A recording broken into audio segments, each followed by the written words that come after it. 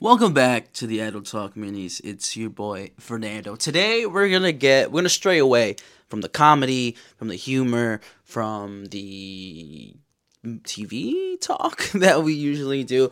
I'm gonna talk to you about grad school. So I'm gonna title the mini 5 things you need to know before starting grad school. If that's something you're interested in, this is for you. If you have no interest in going to school or returning to school, send this to somebody who may think about it, because I've got some experience. I currently attend Georgetown University, and I'm going to give you the 5 biggest things that you need to consider before even applying, before even thinking about it. 6, I'm going to give you a bonus one at the end. So, first thing, understand your goals and motivation, okay? Grad school is a significant investment of not only your money, but your time and your energy. So you need to have clear-cut, understand what your goals are, what your motivation is to pursue a graduate degree. So take some time and really reflect on what you want to get out of this and what you need to achieve your long-term career goals. Number 2, research programs and your schools, okay? Before applying to grad schools, it's super important for you to do your research on what programs you want to apply for and schools that align to your goals and interests. You don't want to go to a grad school that maybe, for example, it's a faith-based school, like a Christian or a Catholic school, and maybe that doesn't align with you. Just because that program is one of the best ones available, that doesn't mean you have to go there, because if it doesn't align with what you believe personally, then you should probably try to avoid it as much as you can. Find programs with faculty who are experts in the field that you're studying for, and a school with a strong reputation of not only academic success, but also, do these graduates get jobs? Is it easy for these graduates to find jobs? Again, finding the right school for you. Again, the degree doesn't really matter. It's where you went. In my experience, where did you go? When people read my resume, when I've gone on like 3 job interviews this week. Wow, Georgetown University. Like, what makes you be here in New York? I'm like, no. I mean, I'm from New York, baby. I'm from New York. Okay, I live here. I do my shit online. And it's very easy. It's a very easy commitment to make when it's online. So if you can do your grad school coursework online while being a working professional, I recommend that 20 times out of 10. Number 3, prepare yourself financially. Grad school can be super expensive. Like, the student loans I took for undergrad don't even compare to the student loans that I have for grad school. So it's essential to prepare yourself mentally for the cost of the tuition, any fees that you may have to pay. If you're going to live on campus for your grad school and do the opposite of what I said to do, to do it online instead. If you're going to live on campus or in the city that your school is at, prepare for that. There are some post-secondary school like scholarships and fellowships that you can apply for. If you're in an honor society that you were inducted in while you were an undergrad, check that. They have great scholarship opportunities. I was in an honor society towards the end of my undergrad career, and I took advantage of a scholarship that I did not think I was going to get. Gave me $2,000. I was like, woo, that's pretty nice. Number 4, develop strong study habits. Grad school, it's a lot more work. It's a little bit more challenging than undergrad, but it's important to just to be available to work. Make yourself available at any moment to get some work done, because if you let 2 weeks worth of work pile up, you'll be in for a rough ride. And 2 weeks doesn't sound like a long time, but in grad school, that's basically like 2 or 3 modules, and then you're fucked. So make sure, take some breaks.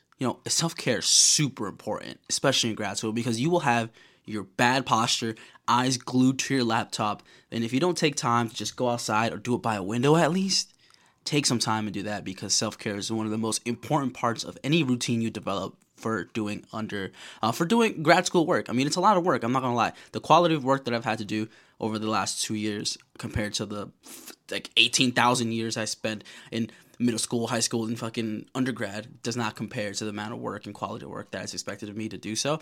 And I'm proud of myself in achieving. What's that word? In overachieving my standards, I guess. That's what I'm trying to head towards. But number 4, develop those strong habits, create a positive, healthy routine for yourself. Number 5, network and build relationships. Network building is the biggest thing that I think you are paying for when attending grad school. I said that for undergrad too. You're not paying for that education. You're not paying for that slip of paper you get at the end. You're paying for two things. You're paying for who the fuck you met during those 4 years, and you better have met a lot of people during that time.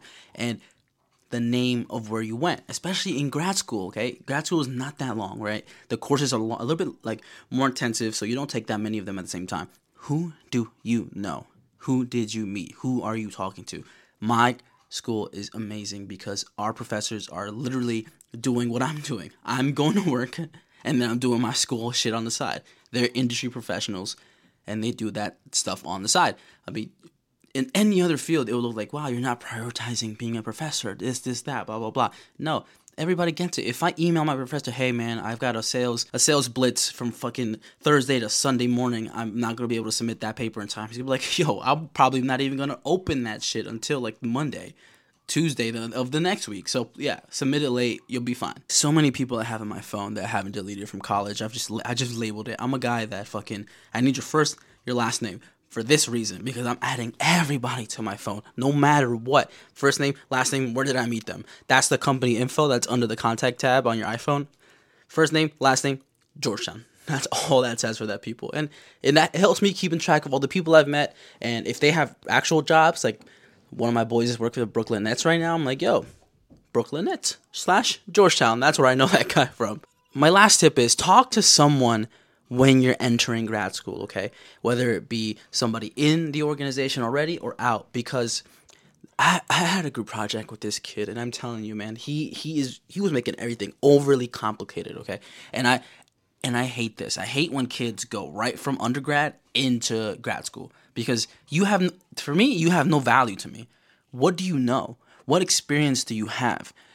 Especially in the professional industry, I'm like, yo, go out, get some experience, and come back to me. Like, I don't need you to be like, I just came straight from undergrad. I'm literally my first semester. I'm like, bro, honestly, it irritates me because the quality of the work I'm getting, especially when it's group projects, it's not up to par, not to my standards. Because if you want to debate me on how to do something and you have no industry experience, why would I ever default to what you're saying? It's cute and all, but don't do that. Don't jump straight into grad school right after undergrad. And also, because you're used to undergrad, and this is how I know people are going from undergrad to grad school, is because they're taking like 5 classes at the same time. I'm like, bro, 2 of them is enough. They recommend you 2, 1 in module A and 1 in module B. But if you're taking 5 in module B, my man, what is wrong with you? What's wrong with you? That is so much more work than you have the brain capacity for. I think I'm tripping when I'm doing two classes at the same time, right? I'm like, that's a lot. That's a lot for me. And I think I'm pretty intelligent. I'm like, that's a lot for me.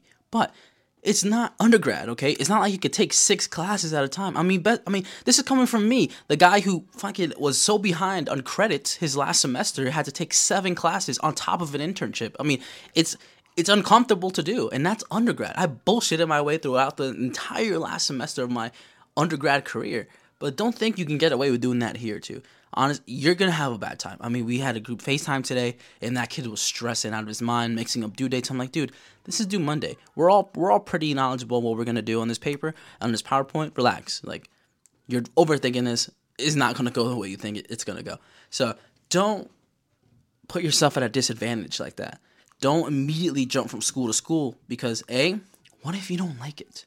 What if you needed that time in between to find a job in your industry, to even see if that was for you? Because not only is your undergrad a waste if you find out you don't like the industry you just studied 4 years of your life for, but if you waste 2 more years and $100,000 more, how does that make you feel? What position would that put you in? And I don't want to sound negative, okay? I don't want to sound like I'm shitting on your dreams and your ambitions, but I think somebody needs to tell you, like, hey, you need to take the time out to see if this is for you. And I took that time out. I won't lie. When COVID happened, I was working at the Yankees. I thought I was at the peak of my career, and I thought I was only going to go up from there. But I took the time out after everything closed down to really see, am I built for this? Do I like this? And I even paused grad school. I was already in grad school. I already had work lined up even before I entered grad school. And so that time is valuable. I don't care if you start grad school at 23, 24, 25 years old. If you took that time to explore the industry you're in, to really go out and get your feet wet and see if that's something for you, then great. I love that for you. But if you jump in immediately, waste $100,000 more, 2 more years of school, and then you come out and then you don't get a job, and now you're disappointed with yourself. Now you hate yourself. Now you're uncomfortable. You have so much pressure. Student loans is coming down your back, on your neck, and you're like, I can't handle this pressure. Then why? Why do that to yourself? Go out, get some industry experience. Go out, get some outside of the industry experience. Do something else. Maybe explore and see what is out there for you. I'm finishing I'll finish my master's degree I'll be 26. I definitely got accepted when I was like 23 or like almost 24, I think, or maybe even 22. I don't even remember, but it's been a while. Okay, the leave of absence I took from grad school, I'll be honest with you, it was like two years. Probably. And the only reason why I came back to grad school is I don't like leaving things finished. I went out, explored other industries, and I was like, all right, let's get back in. Let's see what sports can bring me. And I got a number of jobs just based off like the shit that I started learning again from going back to school. And that worked for me. That works for me. But at the end of the day, I just want you to take some time. Think about it. Is that for you? Of all these 5 tips plus the bonus tip I gave you, is this going to add up for you or is it not? That's just my take. That's my take on it. I don't want you to be in a bad place where money's not coming in and you're $100K in debt. Like, really think about it. Really explore that option for yourself. And I'll see you on the next time for another Idle Talk Mini. If you heard that baby crying in the background the whole time, I apologize. My neighbors are like beating their kids' ass or something. But yeah, I'll see you next time. Peace.